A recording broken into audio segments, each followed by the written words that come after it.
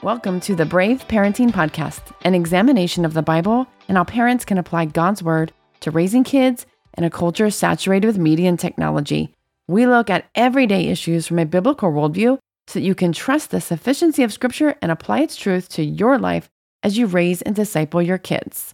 Hello, and welcome back to the Brave Parenting Podcast. I want to start today's episode by saying that this is not going to be a kid-friendly episode. So if you're listening with your kids around, you might want to pause and come back later when you're alone. This is because we are going to be discussing pornography, children, and all that entails. Today is the 1st of November, and this kicks off the growing movement of No Porn November. We have a series of 3 episodes, including this one, that will hopefully illuminate and equip God's people to stand against pornography. So stay tuned over the next couple of weeks because we're going to be looking at different aspects of the pornography industry each week. And we're really not going to be holding anything back in today's discussion or in the next 2 weeks because it's just too serious of an issue. And frankly, it hasn't been taken seriously enough. All right. As always, joining me on today's show is Chelsea Hazel. Good morning. Hello there. It is early, isn't it, right now? It is very early for us. It is early, yes. But yeah, I'm excited. Well, I take that back. Excited is not the word to use, but definitely thankful. Thankful that we're getting the chance to bring this very dark topic into the light. I truly believe it is time for God's people to be serious about purity because pornography addiction is as much a problem inside the church as it is inside the world. And however, that said, I want to acknowledge that there might be parents listening or even older teens listening who are not saved, or rather, they haven't committed their lives to following Christ by faith. Our message today is really directed towards God's people, those who have come to saving faith by the sacrifice of Jesus Christ and are redeemed people. They're new creations, as Scripture tells us, indwelt by the Holy Spirit and are actively pursuing God. Furthermore, we understand that there are listeners who have children who are not saved. But nonetheless, we truly believe that there is truth and hope to help you navigate this cultural moment of online pornography. But we really just don't want you guys or even ourselves to walk away from this episode with just a whole bunch of facts because facts are not really going to change people. So yes, we have resources throughout the show and in the show notes for our listeners today, but our aim is for the heart, isn't it, Kelly? Absolutely. Absolutely. Like you said, I mean, there's going to be a lot of people who are going to listen to this and think that we're prudes or whatever. There's going to have very different ideas, but we are talking to God's people, God's family. You know, Jesus says to his family, my family is those who hear the word of God and do it. So that's kind of what we want. We're going to be talking about the heart, but we're also going to be preparing our listeners to do something, to do that next step, to hear the word of God and then do it. Whether that may be having a discussion about pornography, looking through devices, watching a documentary, having those conversations, we're going to be providing you with do something, next steps all along the way. And that's our goal, is to lead you there. But as we said, our conversation is really about the heart rather than the facts. And it's really not about behavior, right? Pornography isn't just a behavior issue. Behaviors are the fruit of what we see produced when something is rooted in the heart. And today we want to get to that root.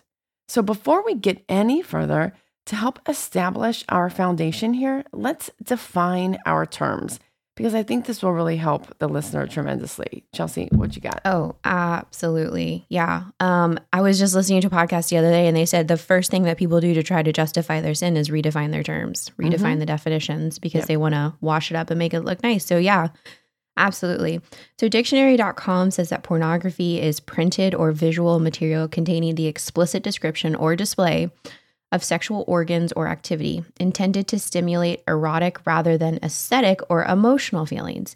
And honestly, Cal, I think we should just really expand that definition, thread it out with our understanding of Scripture, and say that pornography isn't just sexual gratification. It's the abuse of the body. It's the hardening of the heart. It's the searing of our consciences against God. It's also underage abuse. It's human trafficking, it's drugs, it's violence, and maybe even so much more that has yet to be exposed. And I think, so what you just said, we can define this from Scripture. So not only is it that visual or printed material, but we have to understand this through scripture. And what Chelsea just said, if you heard correctly, she said that pornography is abuse of the body. That's 1 Corinthians 6:15-20. And it's the searing of our consciences against God. 1 Timothy 4:1-2. Both of these issues of abusing the body and searing our consciences against God, which is kind of just like the hardening of the heart, that's all issues of the heart, right? There's this popular motif that, pornography doesn't hurt anyone. I can just do it because it's not hurting anybody else. Well, we're going to expose that for what it is, which is a really massively destructive lie, because pornography does hurt people. Foremost, it hurts the people that consume it, right? It is abuse against your own body. But there's also collateral damage that is done to families, women, children, communities, and ultimately, right, God's church. And moreover, pornography is not only fueling all of this pain and hurt, but those companies are profiting immensely. They are profiting immensely from all this hurt. Yep. Just a few weeks ago, I was at a missionary conference at my church, and the speaker asked, why do we do the work of missions? I had actually never heard this answer before, but he said, we go on missions because we are grieved in our hearts that God is not getting the glory he is due. And that just stuck with me as we worked on this episode. Kelly, it should grieve us, and by us, I mean God's people, that he is not getting the glory he's due by living lives of purity. I have to ask the listener, as much as I ask myself this, are you grieved by the sinfulness and the prevalence of pornography? I mean, truly, are you? Take a hot moment, a solid moment, a sober-minded moment to think about it. Because we really should be, because he is due glory through our bodies, which he created. I mean, Romans 1:2. This is an act of spiritual worship, that putting our bodies up is an act of spiritual worship. Yes, everything that we do should be an act of spiritual worship. And I literally mean everything, something so simple as washing the dishes, because he provided all of it. And we can worship him, or you and I can worship him as we wash our dishes, even though it can seem like a meaningless task. But Romans 11:36 says, from him and through him and to him are all things. To him be the glory forever and ever. Amen. And we have been praying. Actually, last night I was super sleepless because I was just praying. I was praying that this episode would stir up our hearts to grieve, and then to do what God's word says, not what culture says and allows, and to encourage our other brothers and sisters to do the same. And as people of God, we've really got to start believing that when we abstain from things like pornography or sex before marriage or homosexuality and whatever else the secular medical and counseling communities would call innocent or necessary, especially what we're about to cover, without any source of stimuli, then we really have to understand that when we abstain from these things, we truly are worshiping God, because that's what he has called good.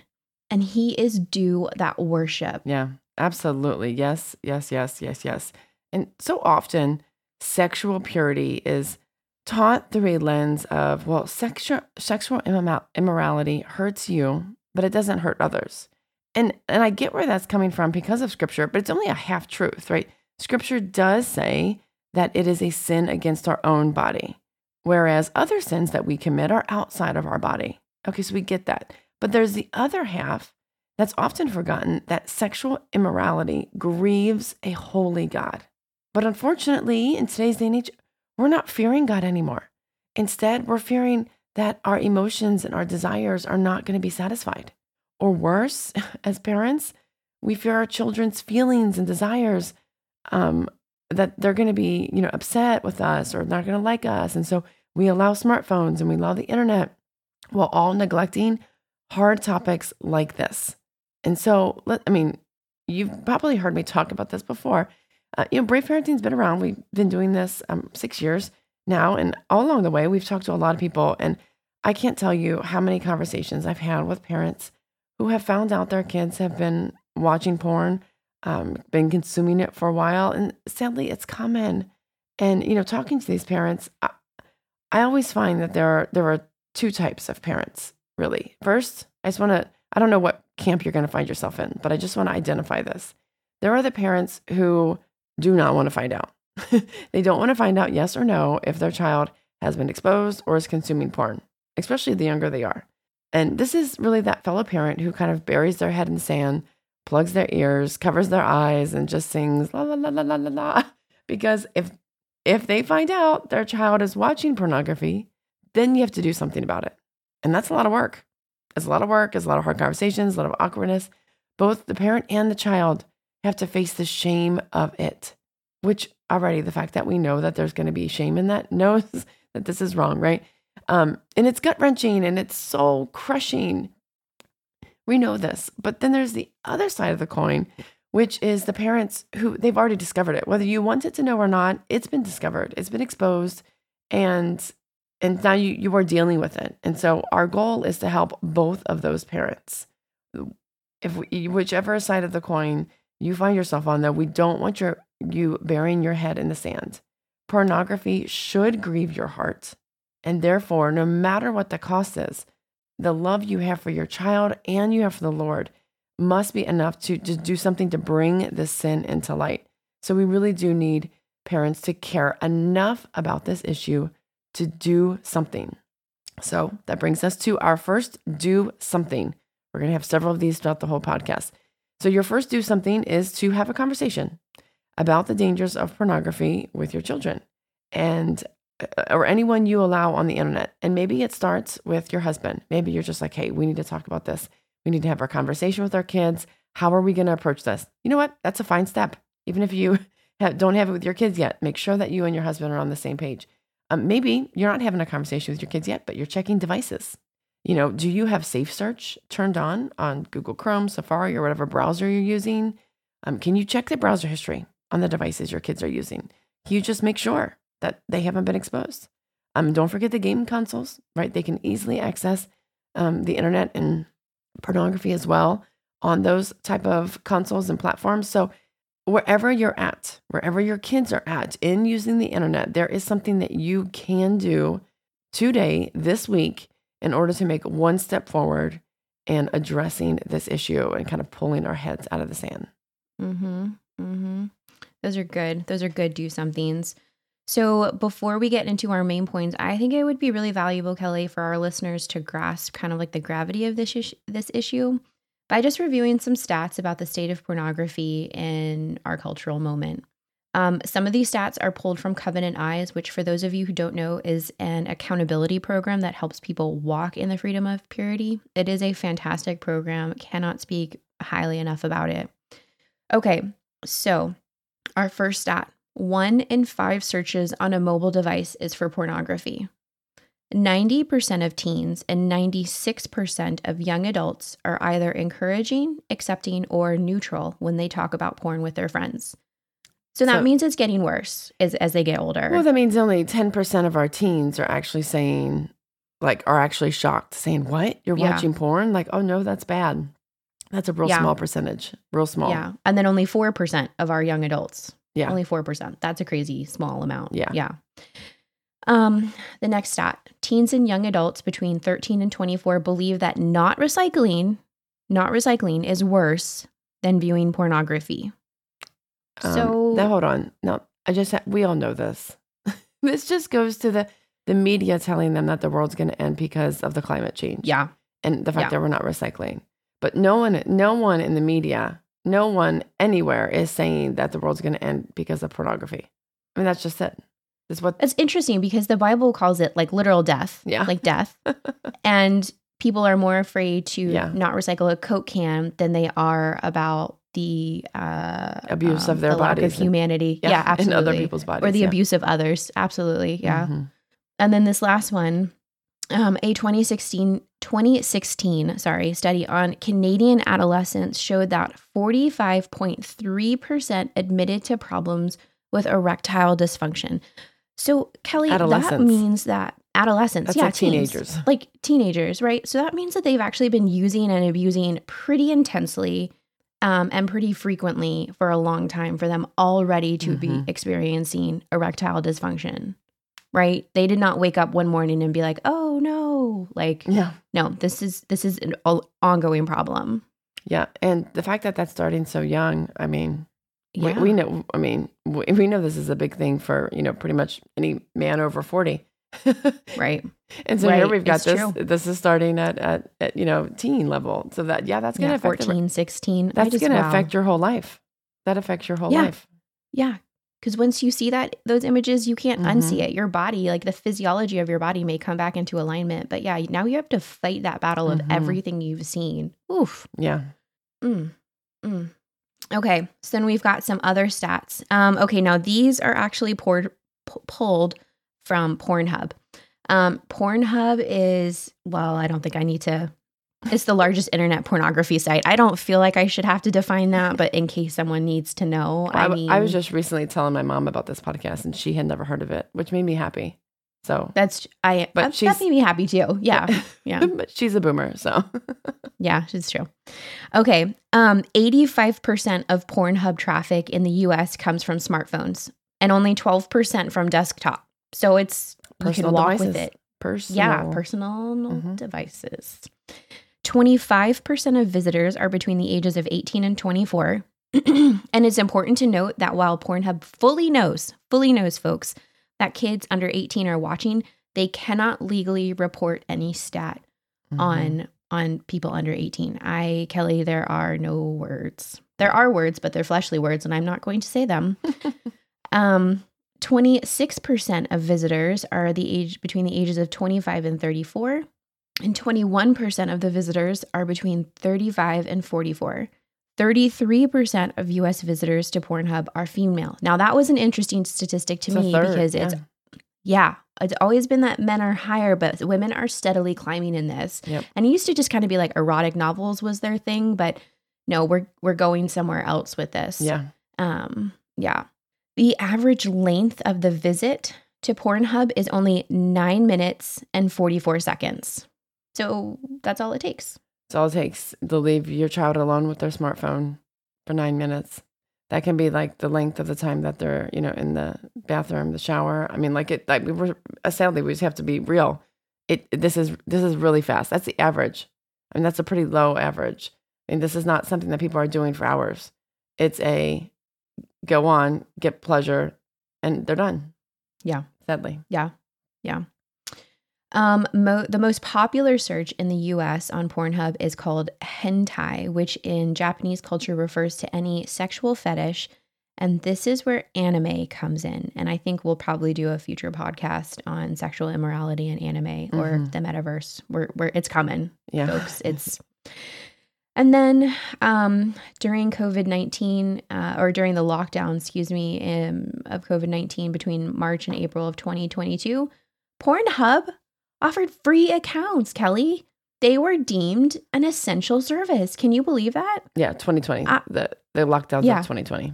You said 2022, but I did? Yeah. It feels like 20. It's 2020 plus 2. Okay, that's like not that everybody knows. We know when those lockdowns were. Right. So, but yeah, they were deemed an essential service. Yeah, essential service. Wasn't that nice of them? Free services. That was so nice. Now, we're going to get to the stats, folks, that are really hard to hear. And these are probably the most grievous stats.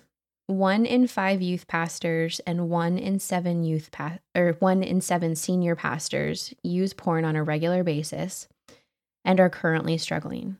That's more than 50,000 U.S. church leaders.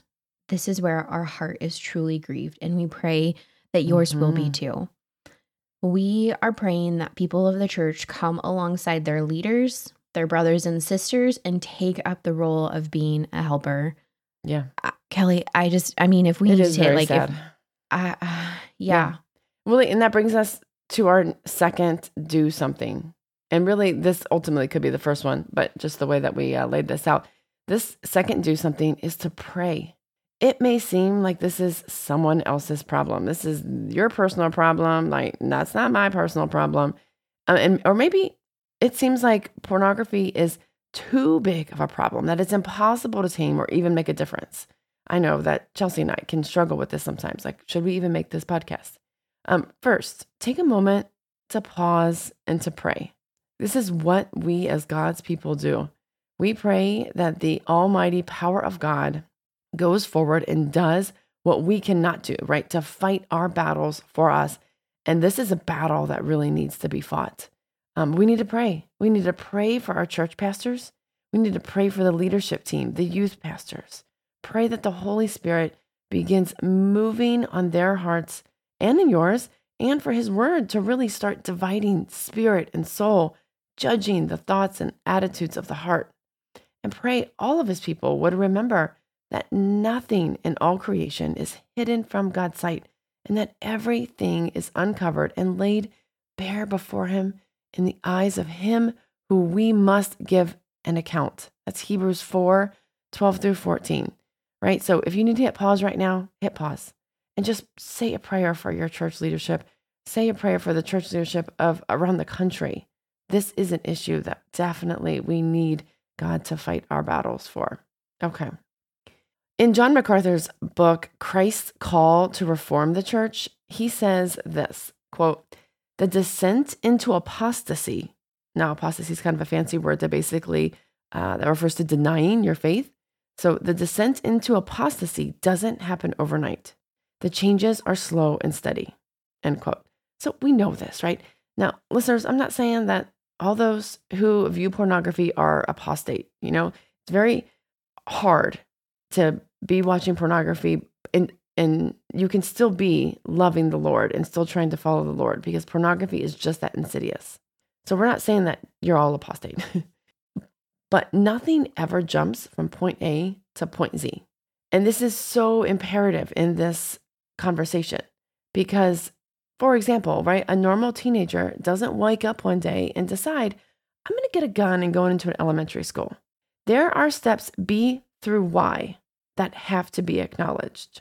So what I'm saying is all these things that we're seeing right now in our children's generation, so that may be like the teen mental health crisis, violence against women, the rise of human trafficking, the inception of acceptable pedophilia, because this all comes from the porn industry. So just wait, we're gonna get there. Like all these things did not just pop up.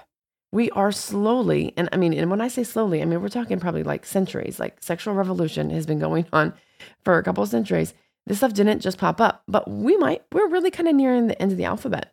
So we really feel that this is urgent. So we all need to kind of wake up and pray about these things, because if we can slow down the progression to get to Z, I don't know what Z looks like. I don't know. But I don't want to know. I don't want to. Let's hope the rapture happens before that, because I don't want to find out. But this is definitely an issue that we, like I said, we just need to pray for. Absolutely. Okay. So we are going to get into the first big area that we kind of have to address biblically. And it's going to sound a little awkward. And honestly, Kelly, it kind of does feel a little awkward, but we have to talk about this. Like, it's true. There's no way we can skip over this. I'm just going to be honest. To say these words over, public platform, it's a little weird. We gave a whole practice run of this, and we were like whispering these words, but we're going to be bold. Yeah, God's going to be bold. Yeah, yes. Okay, our first topic is masturbation, and I have heard from good God-fearing Christians that, quote, boys just need to do this, unquote, or it's, quote, just who they are, unquote. Now, I don't know if it was Freud, but I really think he had a big play in this. But Freud, his ideas sparked so much of the sexual revolution, and he promoted the idea that youthful masturbation was a healthy way to form one's sexual identity, and that guilt and shame would harm their sexual identities as adults. And the church synthesized with that, didn't they? A little bit. Slowly, as we gave up counseling within the church and it went over to the secular communities. And we really need to talk about this because it is directly correlated to pornography. We have to do the hard work of wrestling with the idea that we've all been trained to believe, and that is, masturbation is just a natural part of life. It's just what boys do. Because in case you weren't sure, this is not biblical. Now, unfortunately, this has become a sort of an off-the-table topic among parents. And I think it's because everyone has just bought into this lie that it's normal or even healthy behavior. But this is not something that we can encourage or affirm for our young boys and girls because it is outside God's command of sex. It is not hard to see as a Christian today that we have lost sight of God's design and command for sex. And at the crux of this argument is absolutely the individual's heart. If a boy or girl masturbates, even without actual images in front of them, they are still succumbing to lust in their heart. In Matthew 5:28, Jesus elevates this command by declaring that it wasn't just adultery that was the sin, but even looking at a woman lustfully was a sin. And whether that image is imagined or seen, lust acted on is still a sin. We can't. And Kel, can I just jump in? Well, not jump in, is I'm talking right now, but like Jesus even said, if it's so bad, pluck out your eyeball. Like that's how far, that's how radical we should go to get rid of the temptations in our lives. Yeah. Masturbation, it just means experiencing pleasure outside of God's command, which is that sex can be and should be enjoyed inside marriage. But outside of marriage, the command is purity. It has always been that way, regardless of cultural changes or gender. We cannot deem the Bible irrelevant just because we think we're culturally advanced. No. Remember that we are looking at our hearts on these topics. And let me just tell y'all, our hearts have not changed over the past 4,000 to 10,000 years. We still got the same problems. Yeah. Just new ways of experiencing them. Yep. So what's going on in our heart? What is going on in our heart to make us veer so far from Scripture? Is it that they just want what they want and they want it now? Or maybe the person just doesn't know God's command for sexual purity and that masturbation is sinful? I mean, what do you think, Hal? I do think that it is part of that. I think that I would have said early on, raising boys, that I probably believed that until I actually saw what Scripture said. And I really had, I thought deeply about it. I would have absolutely hands down said that, this is just what first centuries boys do. And now even girls or whatever. Right. But, Chelsea, our approach to sexual purity, it really does stem back to the sufficiency of Scripture. We talk about why we have this Brave Parenting podcast in the intro to every episode. We talk about the sufficiency of Scripture. So you can believe in the sufficiency. So that's the question. Do we believe that Scripture is not only God's word, that it is authoritative and that it is sufficient? Do we believe that? It's both. Yeah. Because is the word all we need to direct our behavior and inform our decisions? Or do we need something else or someone else, right? This is a question we have to wrestle with. Do I need Scripture plus my feelings? Or do we need Scripture plus social media? Yeah. James 1. Or Scripture plus Freud. I mean, let's be honest. True. Yeah. James 1:22 says, don't just merely listen to the word and so deceive yourself. Do what it says. And as Christians, we must believe in the sufficiency of Scripture, that it is sufficient for all life and godliness, like Paul tells Titus, and that it is absolutely possible to walk out purity in our lives. Not just because God's word is authoritative and it tells us to, because it is also sufficient, which means it is going to lead us to life, not death. And this is really the crux of it. So, I mean, you can't just say, oh, well, that's true for those like really radical Christians. No, it's every Christian. If you believe in God, if you believe the Bible, this is just what it says. You have to do it. So knowing that Scripture is sufficient, let me break down this topic biblically for our listeners with a little help from the biblical counselor, Heath Lambert. Heath also wrote a book called Finally Free, Fighting for Purity and the Power of Grace. We're going to link that in the show notes and mention it again later. So Heath writes this as the 5 reasons from Scripture why a Christian cannot masturbate. Okay, so reason number 1 is that Jesus said that purity begins in the soul. Matthew 5:27 and 28, Jesus says, quote, "You have heard that it was said, 'You shall not commit adultery.' But I say to you that everyone who looks at a woman with lustful intent has already committed adultery with her in his heart." End quote. So purity is not just a behavior. It's an issue of the heart. And you cannot engage in masturbation without lust in your heart. It's just it. That's defined straight from the mouth of Jesus. Sexual pleasure does not happen in a vacuum.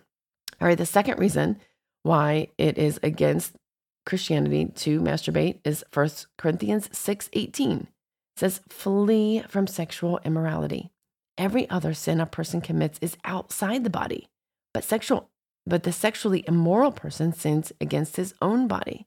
And this is what I mentioned before. Again, this is outside of a one-man, one-woman marriage, right? That's what sex is for. So anything outside that one-man, one-woman marriage is therefore immoral.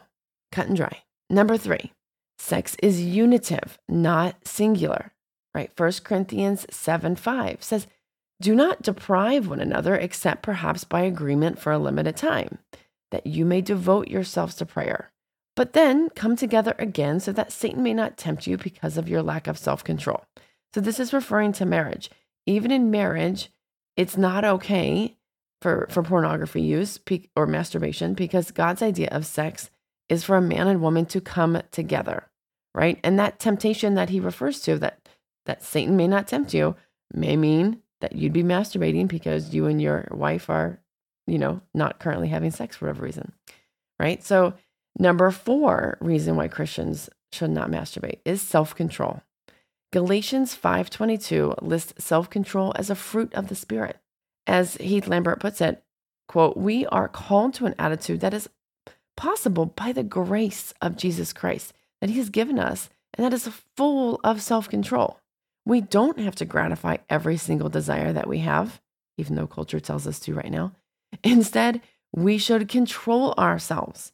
We should say no to some things so that the biblical command to self-control will mean that Christians should not masturbate, end quote. I mean, self-control is just one of those virtues that is just so degraded and downplayed now in our culture, and it's time to bring it back. And then number 5, the 5th reason why Christians should not masturbate, and that's consequences. The Bible is clear that there are consequences to sexual sin.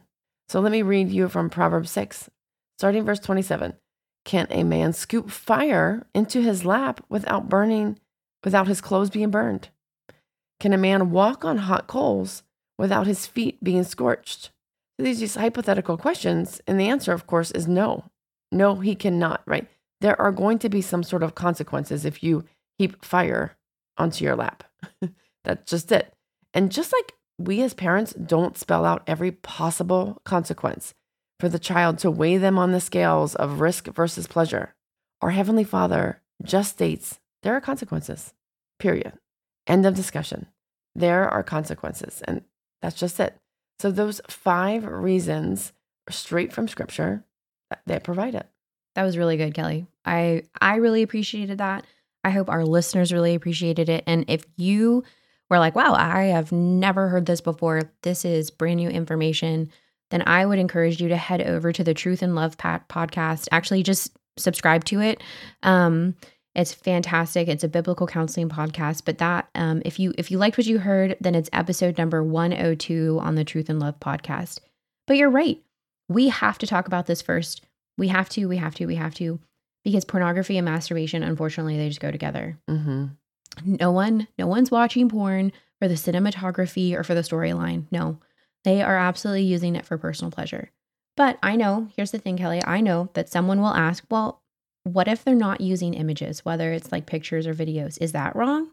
Because the medical and secular counseling communities say that this is innocent and fine.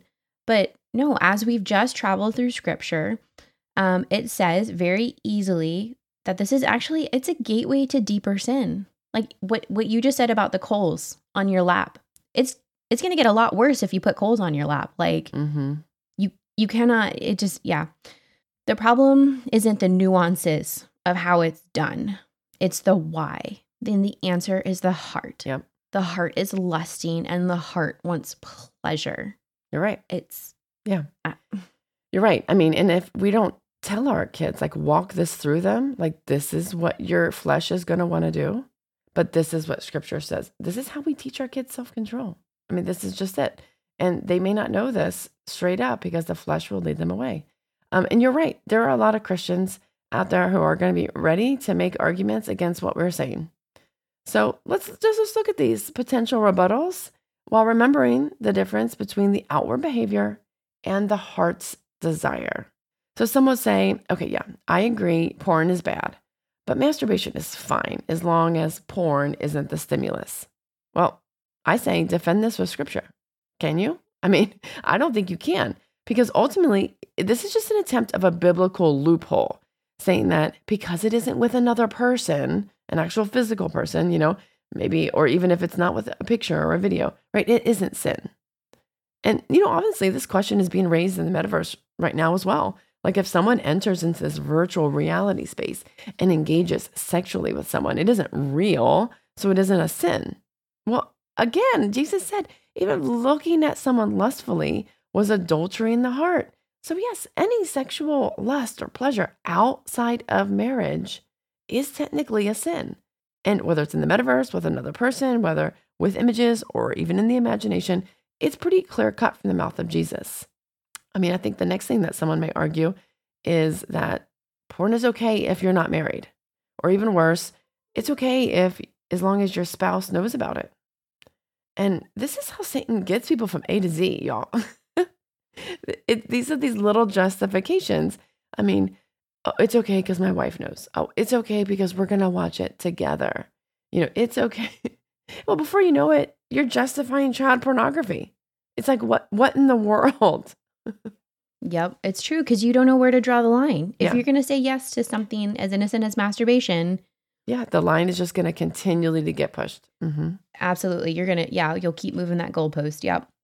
Yes, I can imagine that some of the science-driven rebuttals to this, like, well, adolescent boys have such a high level of testosterone that they just have to.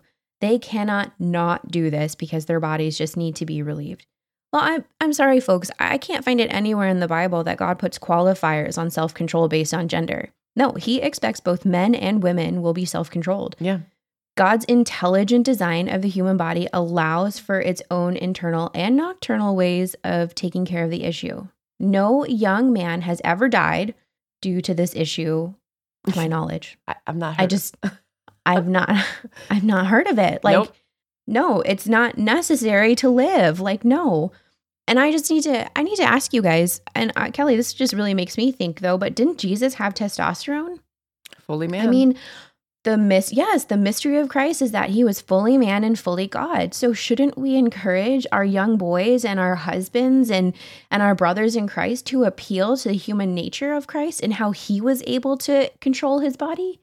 But I mean, I guess as the percentage raises for women, we should really be encouraging women. Look, your Lord and Savior controlled his body. You can too. You may not have the same levels of testosterone, but he was able to control his body. Therefore, as his daughter, you should too. Now, I just think, Cal, that we've argued rather effectively with scriptures, that you've presented that the issue really isn't necessarily the stimulus, but it's with the heart. It's with lust in the heart. A person cannot engage in masturbation, the outward behavior, that's the outward behavior, and not also engage in lust. The two are not inseparable. Mm-hmm. This is a sexual sin committed against oneself. Scripture is fully explicit and sufficient here in providing what we need to have a biblical worldview of masturbation. So now we have our third do something. Create a plan to talk to your husband, talk to your sons, talk to your parenting friends about this topic. It might seem awkward, but I guarantee you other parents are questioning. And when your boys turn like 12, 13, 14, like this, you all are thinking the same thing. So have these conversations, because this misguided assumption that it is okay and that it's not sinful, it's not going to change until we as a church, we as Christians can really get on the same page so that our sons are not getting the same misguided messages, right? We all need to know what scripture says. And I think that starts with just having simple conversations with your husband. Does your husband feel the same way? Can you get on the same page with him? Because that's going to have to happen. Have him, go through these scriptures. Talk to your girlfriends. If, you're a woman listening to this, whatever that takes. I think that this is the next really great do something, is to start to get more people on board on the same place that scripture has led us, that we've just gone astray. Yeah, I absolutely agree. I mean, take that Truth and Love podcast and shoot it over to like a best friend and be like, whoa, I've never heard this before. What do you think of it? You know what I mean? Just don't even be the one that has to start the conversation. Let the podcast start the conversation for you. Absolutely. Okay, those are great. I love that do something. So now we're going to begin walking through the issue of porn itself. Now, let me start by saying that as we were prepping for this episode, Kelly, I know you were, we were shocked. We were shocked by what some of the biblical counselors had to say about the issue.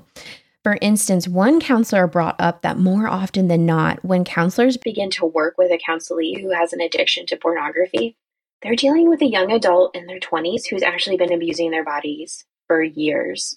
It can be a deeply rooted problem that's been ongoing for 10 to 15 years. And that's a young person, 20 years old. That's young in the grand scheme of things. But they've had this problem for 10 to 15 years. Yeah, if you start at 14 or 15, I mean, you're in your late 20s. Absolutely. Absolutely. And unfortunately, it is all dependent upon when the counselee was given a personal device, because that statistic, only 12% of pornography is viewed on a desktop. The rest of it is all on a personal device. So that's the intersection right there, isn't Kelly? I think some people might be like, well, Brave Parenting, stay in your lane. Aren't you guys all about media and technology? Well, here we go right here. This is the intersection. This is the crossroads, right? Child and device. And this is critical to understand because accessibility to porn is so easy. And when, as in like what age, pornographic images are initially viewed is a really important factor, because the younger a child is exposed to pornographic images, the more damage this child will experience. The brain kind of develops like back to front. And in the front is that prefrontal cortex, which is responsible for impulse control, inhibition, and so much more. And the child literally does not have that. They don't have a prefrontal cortex. So then they accidentally find something and they can't stop clicking. They don't know how to stop because the development is not there. Mm-hmm. It's not there. Right. Because they could see something and they're going to feel shocked, horror, but they could also feel excitement and curiosity all at the same time. And a young person just does not even know what to do with those feelings. And so often I think, they're just like, well, let me try and figure this out by clicking on more. Absolutely. Absolutely. Yes. Yeah. So we've got to state what we probably all know. And this is unfortunate. The content that young children are exposed to is nothing like the magazines of our parents' youth. The nudity and sex that you and I were exposed to as kids is actually the softcore stuff now, and it's really hard to find. Today's pornography is demeaning. It's violent. It involves coerced and non-consenting women and children, if we define them under the age of 18, and truly some of the most vile things you can imagine. A 2020 study published in the Archives of Sexual Behavior found that between 35% and 45% of porn examined across 4,000 websites. Now, y'all, that's a small drop in the bucket, let me tell you. There are a ton of pornography websites. But over these 4,000 websites, it contained depictions of violence, almost always towards women. Almost always. And in today's porn, violent and demeaning sex is among the most common. Choking, kicking, slapping, and punching are met with the portrayal of acceptance and pleasure. And several studies have found that in males as young as 14, frequent pornography usage is correlated to an accepting stance towards raping a girl. Similarly, another study based in Sweden found that 70% of high school boys who were frequent users of pornography, including that which features violence and the sexual abuse of children and animals, reported that porn made them want to try what they had seen. Pornography. 70%. 70%. That's 70%, yeah. That's a lot. The mashup of pornography, children, and violence. And this is what kids are clicking through. Yeah. This is why? Maybe because they accidentally found it and they couldn't stop, Kelly? What do you think? I mean, I don't know.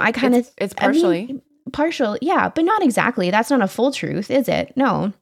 Because according to the organization Moral Revolution, almost half of teens, 45% of teens who consumed porn did so to learn about sex. So it's not really accidental, is it? Well, it's a half and half, yeah. It's a half, yeah. The average age of exposure to porn is around 11, but actually some researchers are starting to argue that it's as young as 7. So if this is the new sex education, then what are kids learning, Kelly? I mean, what's going on? Hey, you know what? You know what also happens around ages 7 to 11? They get a phone.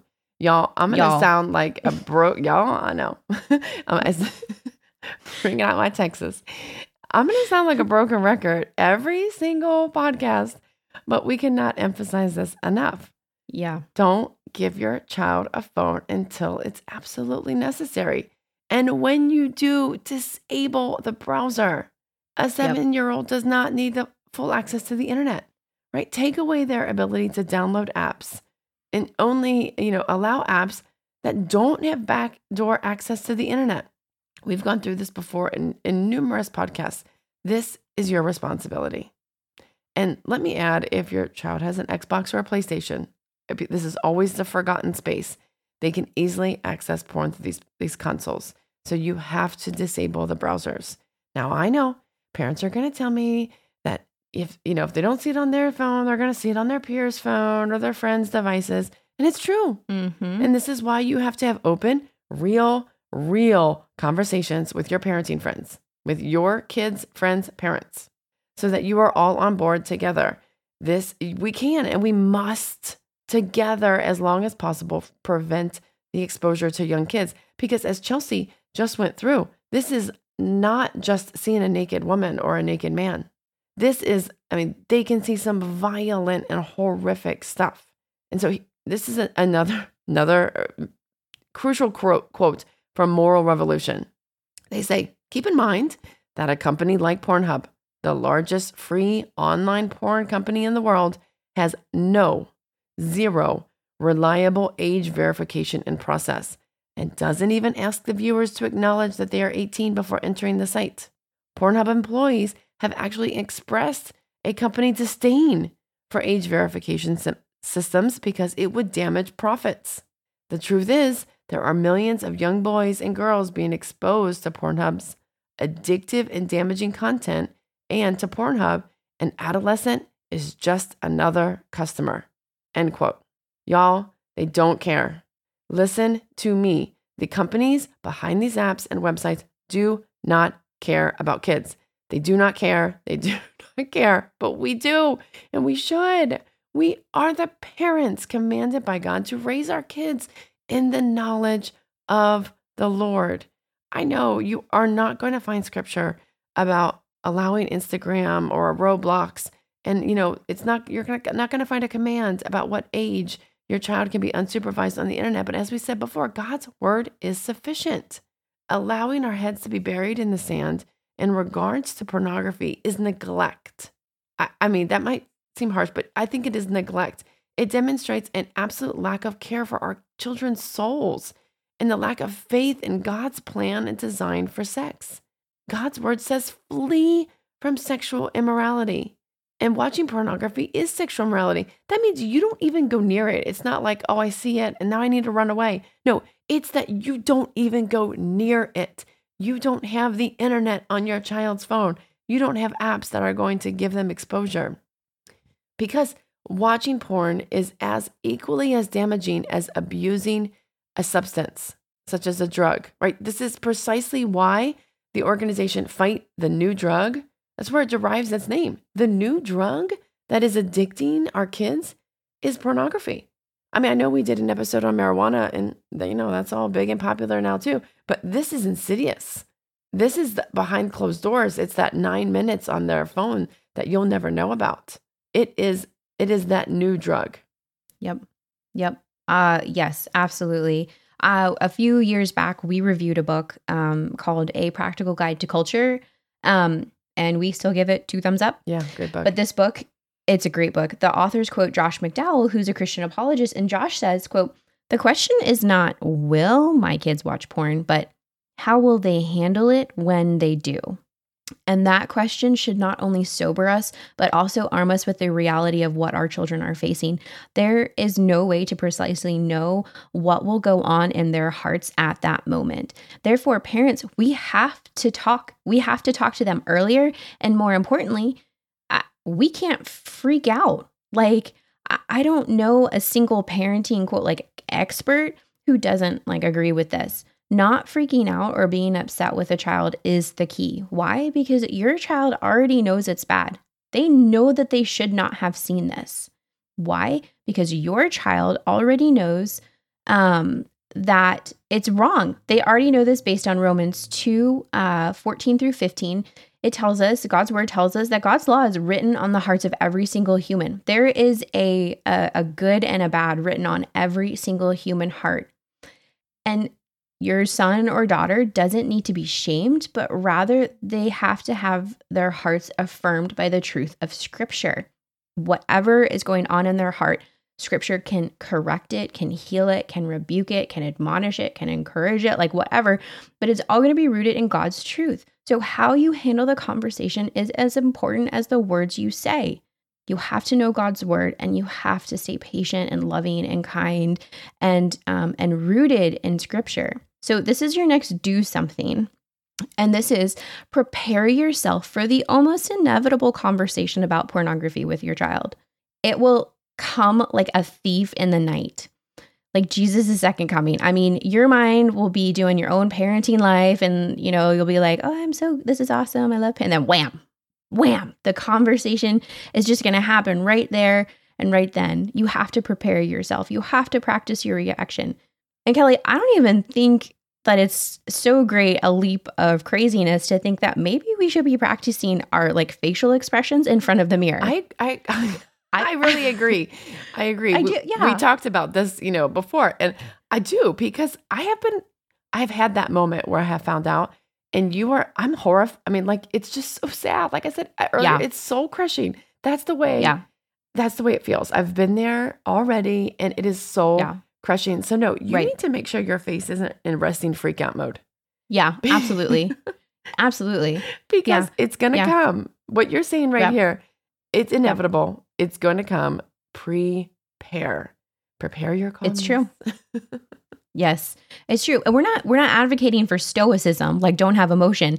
If you need to weep, I understand that, because it is grievous. Mm-hmm. It is your child has seen something that is so outside and so far from what God has deemed good and right and true. And it is that those images, like I said earlier, they are seared into the brain. You cannot get rid of that. You're going to have to fight. That child is going to have to fight those images the rest of his or her life. And for our listeners out there, I just take a moment and think about this. If your child already has a device or is around friends with devices, and you could be thinking, and it's probably true, that the chances that they've already seen porn are really high. I mean, it's high. And the reason why they can say it's almost at 7 years old right now is because a lot of it happens like on the school bus. And that 11-year-old who does have a phone gets a porn website and flips it around to the little kindergartner. Especially if they have older siblings. If they have older siblings, they can see it through that. Yes. And it just gets down to younger and younger ages. Yes. And just first, I want you to know that you're not alone as a parent. You may feel isolated and embarrassed, but that's just what that's just what Satan does. He wants us to feel isolated and alone. And you're just not. There's no temptation out there that is not common to man. That's in 1 Corinthians 10, I believe. But you can't keep your head buried in the sand. You've got to prepare yourself, and you've got to prepare a time this week to have a conversation about pornography with your child, because chances are, if they have a device, they've already been exposed. Yeah. Yeah, absolutely. I mean, you just have to almost like kind of break that seal, like break that barrier the first time, and just start talking about it. Let it become something that's normal. It is super awkward, but once you can actually begin saying the word porn without like embarrassment for both you and your child, we have several friends of ours who are walking through this right now, and many can say, like, not only is there relief once you have that conversation with your child, but then it becomes like this open door where you can have conversations about it, and that is a gift from God, and God can do that. Yeah, He can give you that. Okay. Mm-hmm. So now I would like to touch on the pornography doesn't hurt anybody lie. We just need to unravel it, because this very real truth is it does hurt others, as we've said before. And one of the very disturbing trends of pornography as seen today is child pornography. And we're not talking about children viewing pornography. We're talking about the videos including children. Now, listen, you may think that, oh, this isn't a real thing, or that means it's a conspiracy theory. But we have, there's a lot of mounting data. And here's a couple, we're going to point to a couple of documentaries here that can really help open your eyes and expose some of this. These are real testimonies of people and how it's affected them. So Magic Lantern Pictures have produced these. One is titled Barely Legal. The other is titled Raised on Porn. We're going to link these in the show notes. They are available on YouTube for free. It doesn't take up tons of your time. I will say that pray beforehand before you watch it. It's not explicit, but it's hard on your heart. It's gut wrenching. It's just real, but it's the truth. This is what's happening. This is what's going on. And they're both just honest and sobering realities of how pornography harms everyone, especially children. And another, piece of evidence that I know really motivated us to do this podcast, it's just been on our hearts for such a long time, is the National Center on Sexual Exploitation's Dirty Dozen list. They listed Etsy, Etsy, like where we order our fun, like crafty things from Etsy. Yeah.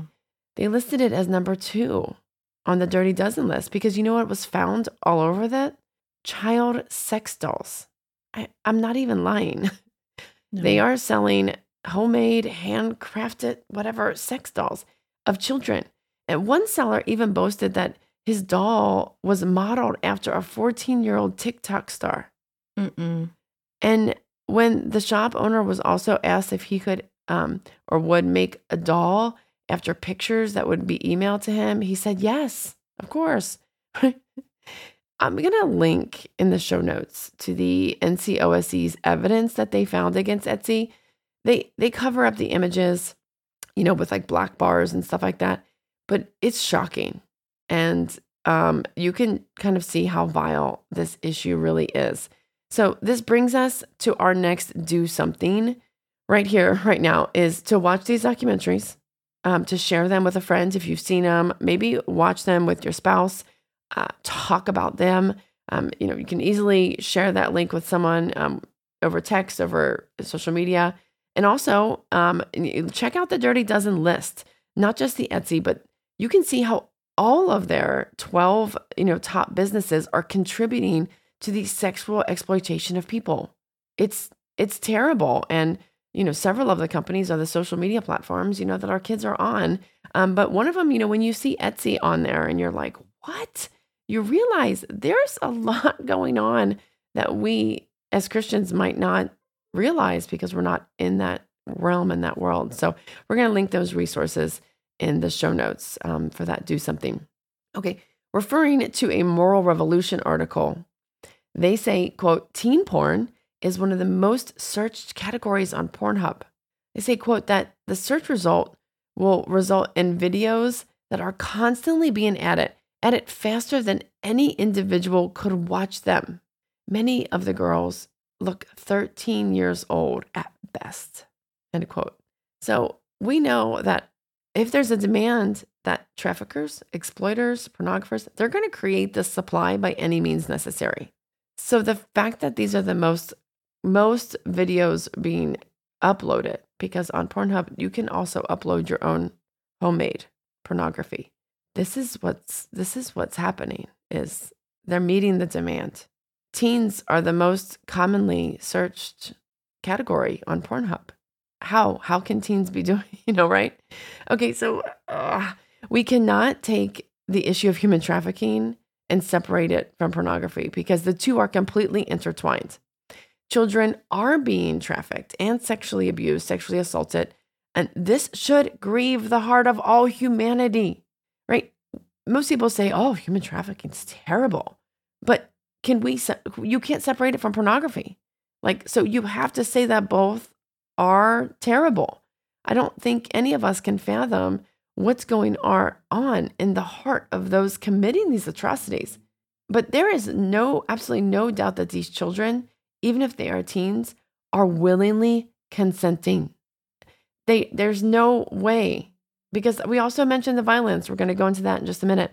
But another thing I want our listeners to consider is it's something that most of us as parents don't also see coming. But it's like one of these progressive letters in the alphabet. It's the B to Y before A to Z. And it's almost happening because some legislators are already requesting it. And that is the lowering of the legal age of consent. I'm sorry. So I know. So everyone needs to think about this. If legislation, these are two different topics, but we can kind of relate them right here. If legislation is going to allow a child to decide if he or she can mutilate through surgical procedures their body and transition into the opposite gender without parental consent, what is going to stop legislation and the powers who write the laws from believing that if a child can choose that, they can also choose what age to consent to sex? I mean, we can kind of see how these things sort of just happen without, it's that progression from the alphabet. They've already renamed pedophiles to be minor attracted persons in order to change the negative stereotype in an attempt to normalize their sick behaviors of adults having sex with children. No, that is like putting lipstick on a pig and calling it a supermodel. I am sorry, but no, absolutely not. It's disgusting. It's disgusting. Most Christians, they're going to respond with, "Oh, this is disgusting." But that's why we have to have these do something steps, because you can't just say that it's terrible and say that it's horrific or disgusting and do nothing. So absolutely, without a doubt, all of this flies in the face of how God views children. Arguably, it was God who gave us the category of children. He's the one who puts qualifiers on how the vulnerable people, like women and children, are to be treated. If you were to take a bird's eye view of other nations that surrounded Israel during the Old Testament, you would see child sacrifice and child brides. And this was common. And God spoke clearly about this child sacrifice and how it was an abomination. He is the one who calls children precious. He calls them a blessing. He tells parents, like throughout the New Testament, to not exasperate their children, but to love them. He admonishes parents to teach them about him and his ways and to protect children, right? That all of that protection of children exists because of God's command. The treatment qualifiers that God set in place on vulnerable people, right? This is a common grace to the whole world. It wasn't like, oh, just do this for Christian children. No, it's the whole world. Unbelieving people can still experience a non-salvific form of grace because this is just how God loves the world. All children are to be protected in this. Kelly, that is such a good word. Such a good word. I mean, I wish we could. I wish we could spend the entire show talking about how children are becoming the focal point of the porn industry, because it's actually even more insidious than what we've just kind of like scratched the surface on. But unfortunately, we can't stop it, kids. We have to move on to our second topic, and that's violence. Now, sadly, we are not going to move too far away because violence and children are actually very much intermingling. The porn that people can access for free on the internet is the most violent, degrading, and repulsive kind of porn available. The free stuff is worse. Let me say that again. The free stuff your child can find is worse.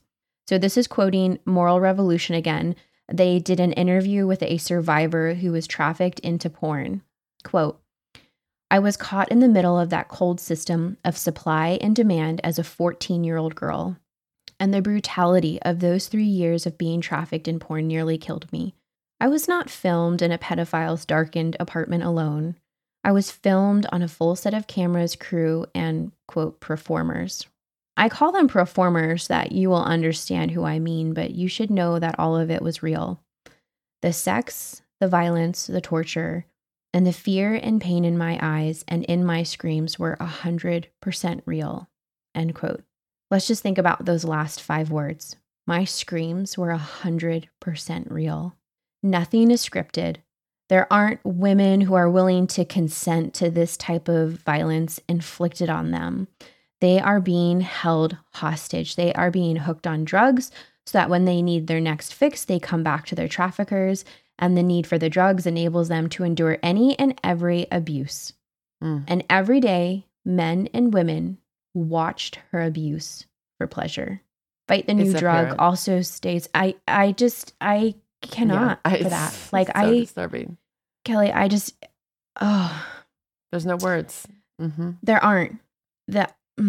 Yes. Fight the New Drug says, quote, by watching scene after scene of dehumanizing or violent content, it can start to seem normal. In fact, research indicates that porn consumers are more likely to sexually objectify and dehumanize others, more likely to express an intent to rape, less likely to intervene during a sexual assault, and more likely to victim blame survivors of sexual assault, more likely to support violence against women, more likely to forward sex without consent, and more likely to commit acts of sexual violence, end quote. Continuing in another article from Fight the New Drug, quote, in 2016, a team of leading researchers performed a meta-analysis of quality studies on the connection between porn and sexual violence. After analyzing relevant studies on the topic, they concluded that the research left little doubt that on the average, individuals who consume porn more frequently are more likely to hold attitudes conducive to sexual aggression and engage in acts of sexual aggression, end quote. Now, what's really noteworthy about that research is that when I hear this violence, violence against children, all this stuff, I immediately think about how people say that violent video games lead to violent children and violent acts. But they've done research, and I've read a lot of that research because I kind of want to feel like maybe that's true. But the research has not found that to be true, even though it may be true for some people in some cases. But overall, right, the overall arching research does not say that that is a true claim. But this, what you just read, Chelsea, says that violent pornography consumption does lead to these attitudes. Like the research has proven that it's leading you to attitudes of behavior of sexual aggression. This is so grievous. It must grieve the heart of God that our actions are leading us to worse and worse behaviors. Absolutely. I know. And I think we need to clarify for our listeners that we're not saying that every single person who watches porn is going to go out and rape someone. That's not what we are saying. But what we are saying is that it is safe to assume that porn is increasing the normalization of violence against women.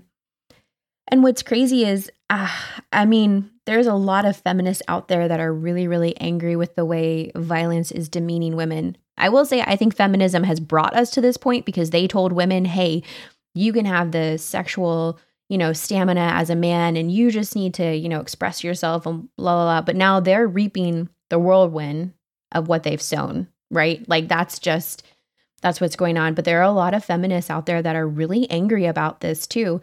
And I actually want to reference an Allie Beth Stuckey podcast, number 674. Allie interviews a feminist who advocates for a Christian sexual ethic to be preserved in society because she sees it's the only way to kind of like to get rid of this chaos and this confusion and this anger and this very negative view of sex is, hey, a Christian sexual ethic. Well, I mean, I would recommend listening to it. Yeah, I'm shocked that a Christian sexual ethic would be good for all of humanity, but no, I'm saying that with tongue in cheek. Yeah. I think you guys should listen to it. It was a really, really good episode, and I think we're going to link it in the show notes. So I also wanted to make a point here, because as you're talking about this, I'm thinking and remembering several instances where young women I work with, college age, in my actual career job, I work with a lot of college age, 18 to 30 years old age women. Several over the course of my 21-year career have confided in me and sought counsel regarding boyfriends who got physically aggressive during intercourse, is going far as being punched, having a black eye. And so to me, this is not just a statistic or even hyperbole from anti-porn organizations, that we're supporting or whatever. This is reality. This is happening to young women who I know in my life. And I think about that and I think, is this crazy? Am I crazy? Like, is no one else seeing this correlation between this like #MeToo movement and pornography? How on earth can we live in such a false dichotomy where we prosecute men for sexual harassment, coercion, and assault, and we don't link it to pornography? Or even the consent, like how can women are, consenting one night, but then the next day they wake up and then they're just deciding that I'm going to remove that consent. And now it was assault. Like, it's just this weird world. It's just this very, very weird world. And I know that the feminists see this and the Christians see this, but it's like, who was trying to bring big porn down for this? Because it's all correlated. Okay, so I'll let you get back to your notes, but I just thought, this is real. This is not just facts that we're reporting from some websites. I've experienced this, and it's very sad. Yeah. I'm going to echo what you said earlier about God's common grace to humanity and the protection that he's placed on vulnerable people like women and children.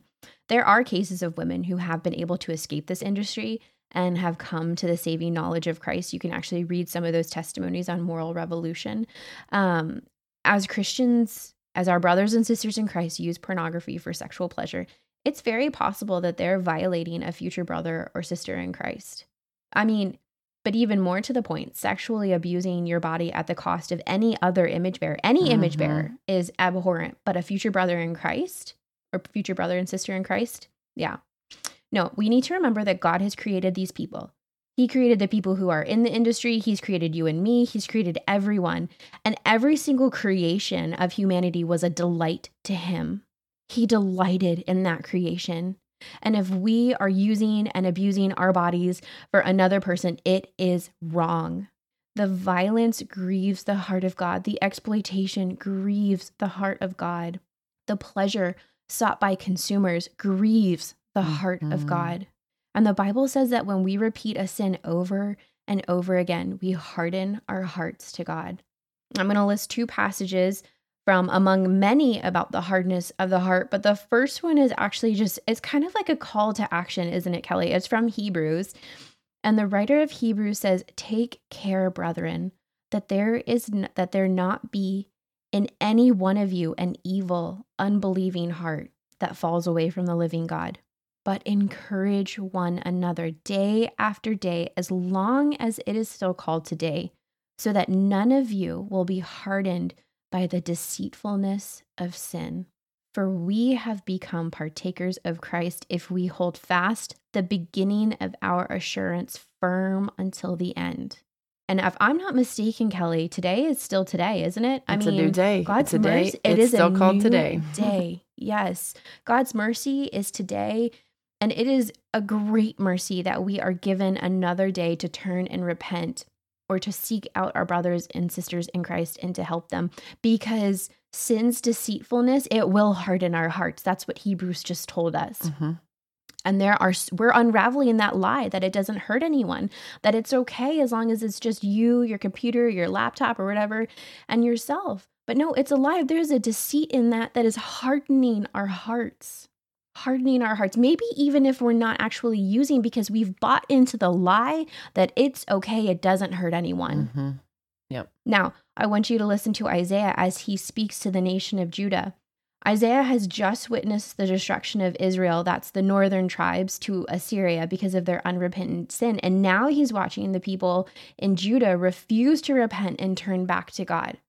The people of Israel have synchronized their faith and their lifestyle with the nations around them. They are sacrificing children to the god Molech and other gods. They're fornicating in the middle of public under the oak trees. They are doing abominable practices that God has told them they should not do. And this is what Isaiah says to the people of Judah.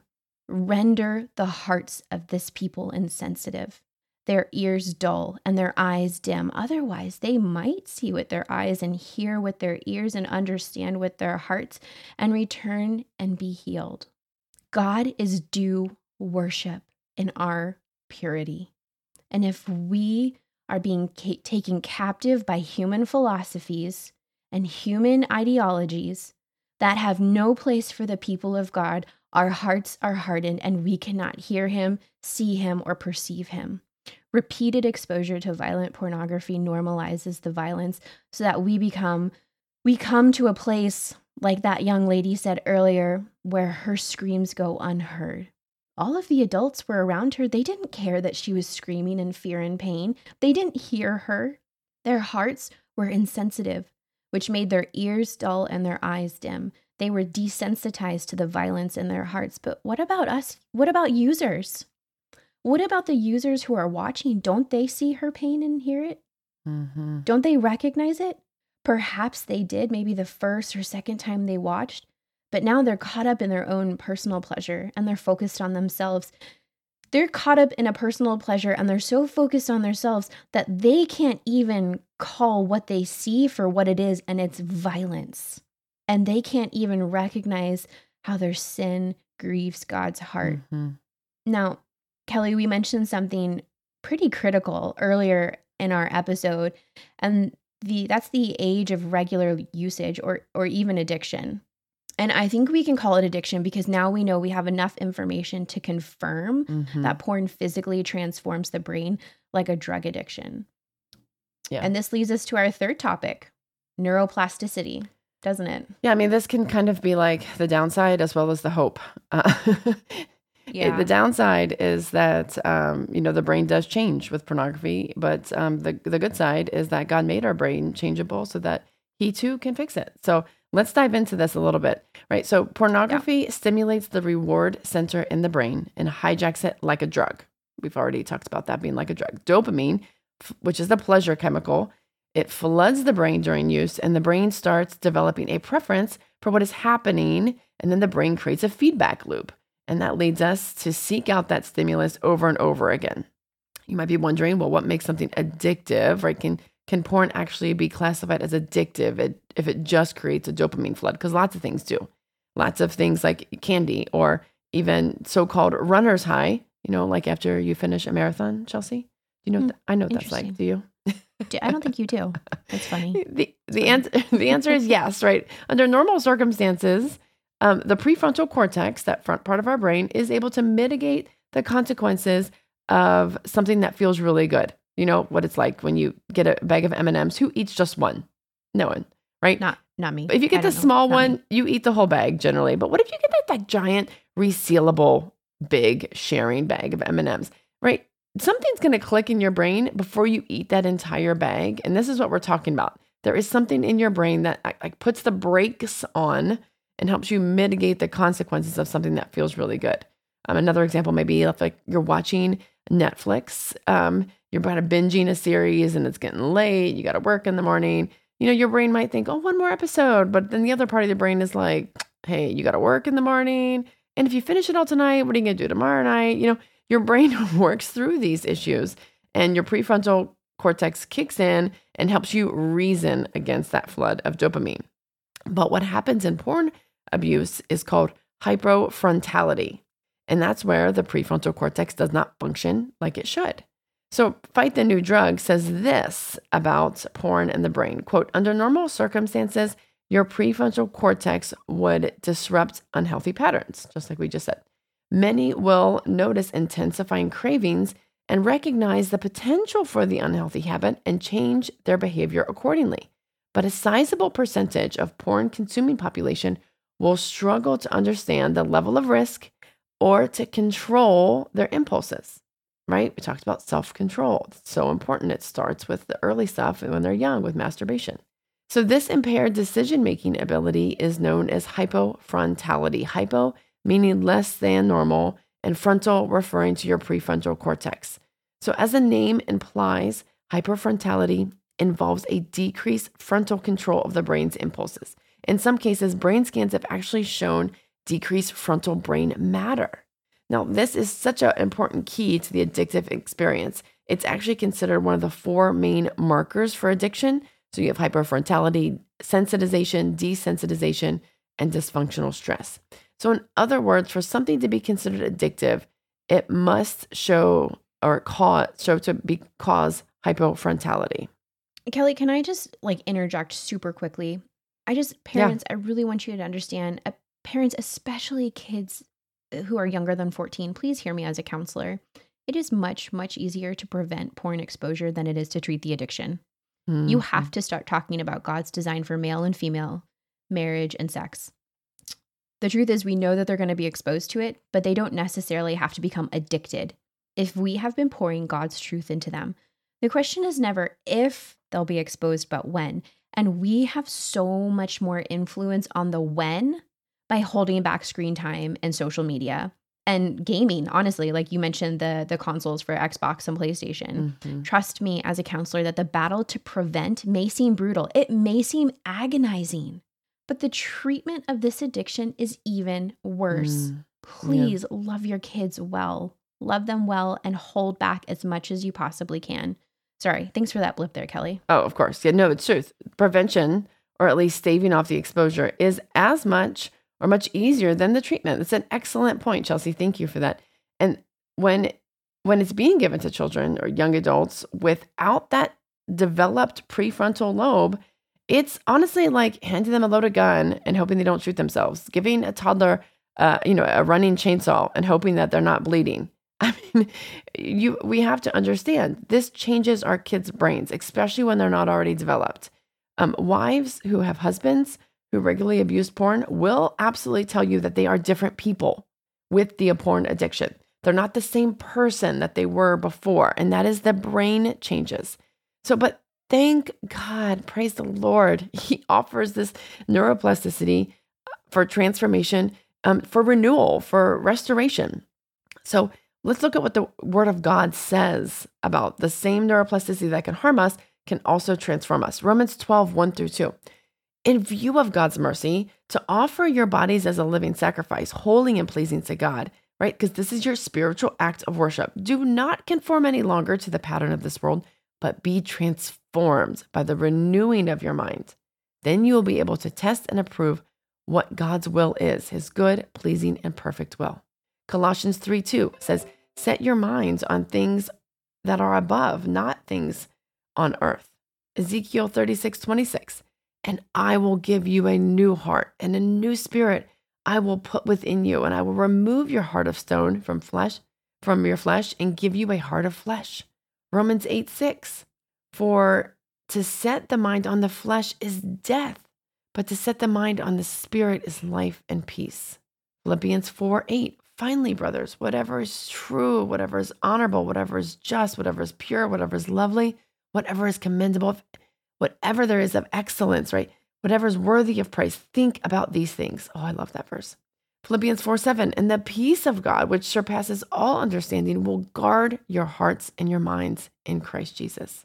Or even as the hymnist says, turn your eyes upon Jesus.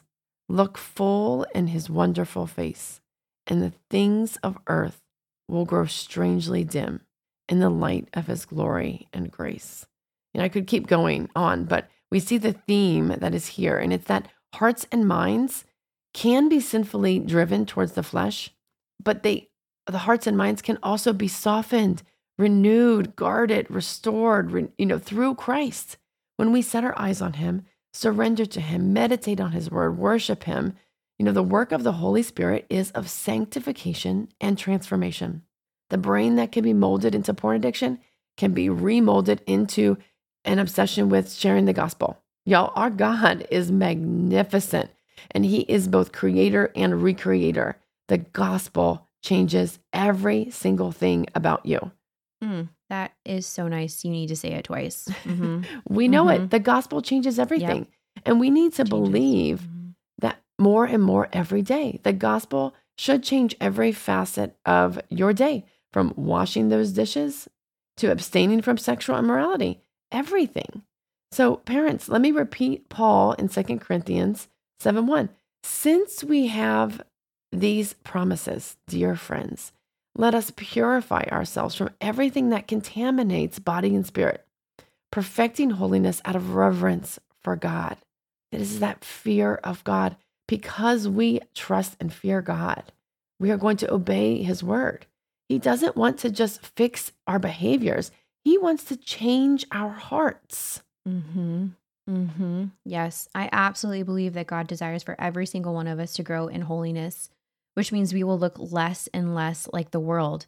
Satan is the great imitator. He is the father of lies. And he says, if you focus on this porn and on this instant gratification, that you will thrive in this. But God says, no, focus on me.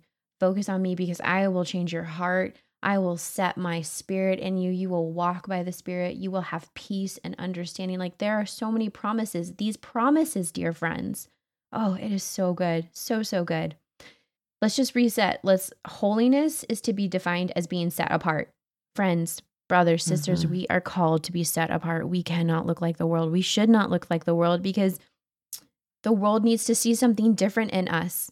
The world needs to see Christ in us. And there is no way that individual holiness will ever look like the world. I mean, I just keep thinking of 1 John, it's such a good letter, but it really is about Christian behavior and how we can't have one foot rooted in the world and another foot rooted in Scripture. It doesn't work that way. Right. So this brings us to our final do something. If you know someone who is consuming pornography and needs help, we absolutely recommend a biblical counselor of the same gender. If this is something that isn't like a big issue, but you still want to ensure it doesn't become a problem in your marriage, then we recommend accountability apps such as Covenant Eyes or Accountable to You. God can absolutely transform your mind and restore its former patterns, but you cannot do this alone. You need a mentor, you need a guide, you need an accountability partner, but you need your Savior, and you need the Spirit, and you need the Father, and you need the Word, and you need all of that. You cannot do this alone. It doesn't work that way. And I know that I know that this can be just a lot of heavy lifting, kind of like our time together. So let me just sum up some of this together as we prepare to wrap up this episode of the Brave Parenting Podcast. First, the stats of pornography use in the church are almost equal to those of the world, which simply means that God's people are not growing corporately in holiness. Each of us needs to take a deep, deep look at God's word about his desire for purity and our understanding of purity. He is faithful and just to help us if we truly desire to grow in holiness. And what I mean is, he will show us where we are sinking our faith with the world, and his word, as 1 Timothy 3:16 says, his word will correct, rebuke, admonish, teach us. It will do everything that we need. It will judge our hearts and intentions. That's from Hebrews. His word is there as a guide. As the psalmist would say, it is a lamp to our feet. Yeah. It is everything. Yeah. Also, summing up, pornography addiction is creating a supply and demand of the most abusive and degrading practices within society. The industry absolutely hates humanity. They hate men, women, and children. I know we focused a lot on the way that women and children are being trafficked and downright tortured, really, we could say, in some of these videos. But what about the men it appeals to? The men are being influenced to assume women enjoy this type of abuse. The men are being taken advantage of just as easily, hijacked, right, into these sort of fanatics who can no longer reason. Right? It's sad. It really must grieve our heart. Pornography is brainwashing and destroying society as a whole. So therefore, we as believers, not only for our own lives, but for our children's lives, as we parent children, we've got to do something. So Chelsea, go ahead and just do a quick recap of our do somethings. I am going to link these all in the show notes, but go ahead and recap them. Okay, so our first do something is to check all the devices that connect to the internet in your home to ensure that the boundaries and blocks are in place to stop pornography from coming through. Go through even the browser histories to see if there's already a present issue that needs to be addressed. Our second do something, which actually just applies to every single one of these, it really and does. It honestly should have been our first, but it's just the way that we laid out this episode, is to pray. Pray for the Holy Spirit to lead God's people into repentance and healing from porn addiction. Pray that the Lord would open the eyes of the blind and bring the world of destructive pornography into the light for all of society to see. The third one is begin a conversation about God's view of masturbation with your husband and your Christian friends, and challenge the belief that it's normal and healthy. Our next do something was to have a conversation with your child about masturbation. If they are saved and are following Jesus, implore them to seek God's heart and wisdom on their own. The best thing for their own faith is to allow the Lord to work, not to make any other rule that they have to follow. Our next do something was to watch one or all of the documentaries that we recommended, and we'll link them in the show notes, and then share it with a friend or even on social media. But let's get this conversation started. Our next do something was to prepare yourself for the inevitable conversation with your child. Practice empathizing, practice calmness. What are you going to say? What questions will you ask? What scripture will you have written down and almost memorized? How are you going to have them read God's word? That's one of the best practices I can tell you when you're talking with your kid and be like, oh, well, that's super interesting. Can you read this for me? And have them read God's word. It does not return void. Let's root ourselves in that and believe it. Our next do something was be the brave relative or friend who confronts someone who's consuming porn with conviction and compassion. The hope of Jesus Christ and the resources that we provide are stepping stones to breaking free from this. It's enslavement is what it is, breaking free of enslavement.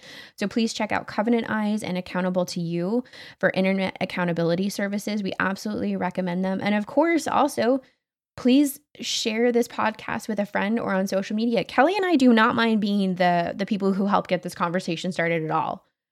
We want to be there for you guys, to love you and encourage you. You will definitely want to check out the show notes for links to all the references that we've mentioned. We also want to share some incredible resources that are helpful if you need more than this podcast. The first off is if you're a person who needs help, then pause us and go directly right now. Do not squelch the spirit to www.biblicalcounseling.com. At the top, click Find a Counselor, then type in your zip code and start counseling immediately. Do not wait. It is still today, like we referenced from Hebrews, and none of us can guarantee that we have tomorrow. None of us. And maybe you're not actually using per se, but maybe you need a little tightening up in this area. Maybe you're like, you know what? Yeah, even just like movies that kind of give me that squishy feeling. Yeah, I'm getting convicted of that lust in my heart. You just need some help. You need some guidance about how to have these conversations with your kids. These are counselors, men and women, who are committed to walking alongside of you, to mentoring you, to helping you, and they absolutely will stand firm in doctrinal truth. And if for some reason you cannot find a counselor in your area, please contact either myself or Kelly, and we will get you in contact with a certified biblical counselor, because we got some connections, y'all. Yeah. We do. Yeah. And it's important to note that not every a Christian counselor is not the same as a biblical counselor. Yes. You'll very often find Christian counselors who are very progressive, and they may absolutely, they would not testify to these same truths of doctrinal truths. They would not confess that, masturbation is bad or that pornography is bad. So it's important that you get a biblical counselor. So also there are books that we'd like to share that are just biblically sound and are really helpful. Sometimes that might be a good first step for some people. The first is called Finally Free, Fighting for Purity with the Power of Grace. This is by Heath Lambert. We mentioned it earlier. He's a biblical counselor. And his book on overcoming pornography addiction is a real helpful resource, whether you use that as a tool or just read it for information's sake. It's really great. Another resource, 2 books actually by the same author, Deepak Raju, I think is how you say that. The first one is called Rescue Skills, Essential Skills for Restoring the Sexually Broken. It's a guide if you want to walk alongside of a friend or a son or a daughter or anyone really in discipling them through their sin. There can be a lot of fallout when someone confesses this sin to you. Maybe you just have no clue what to do because the words like addiction seem very overwhelming. This is a great book to help you with that. And he has a companion book to that is called Rescue Plan, Charting a Course to Restore Prisoners of Pornography. This is a book that already has a plan laid out for you. If you want to help walk someone to freedom through pornography, this is a great resource. So thank you, Chelsea, for bringing those resources together, for helping me. This has taken months for us to walk through and then try and prepare. And it's been really long. And so if you're still with us, thank you so much for hanging in there. We thought about breaking it up, and really we just thought that one podcast, even though it was long, was just better. So it is our hope that we pointed you back to Christ throughout all of our time together.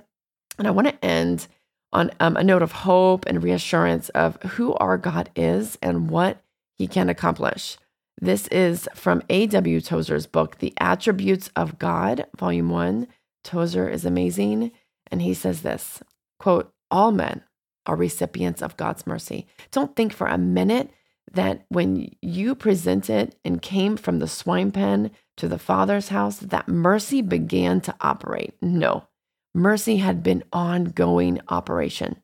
Lamentations 3:22 says, "It is the Lord's mercies that we are not consumed because his compassions fail not." The cruel dictator is a recipient of the mercy of God. The wicked murderer is a recipient of God's mercy.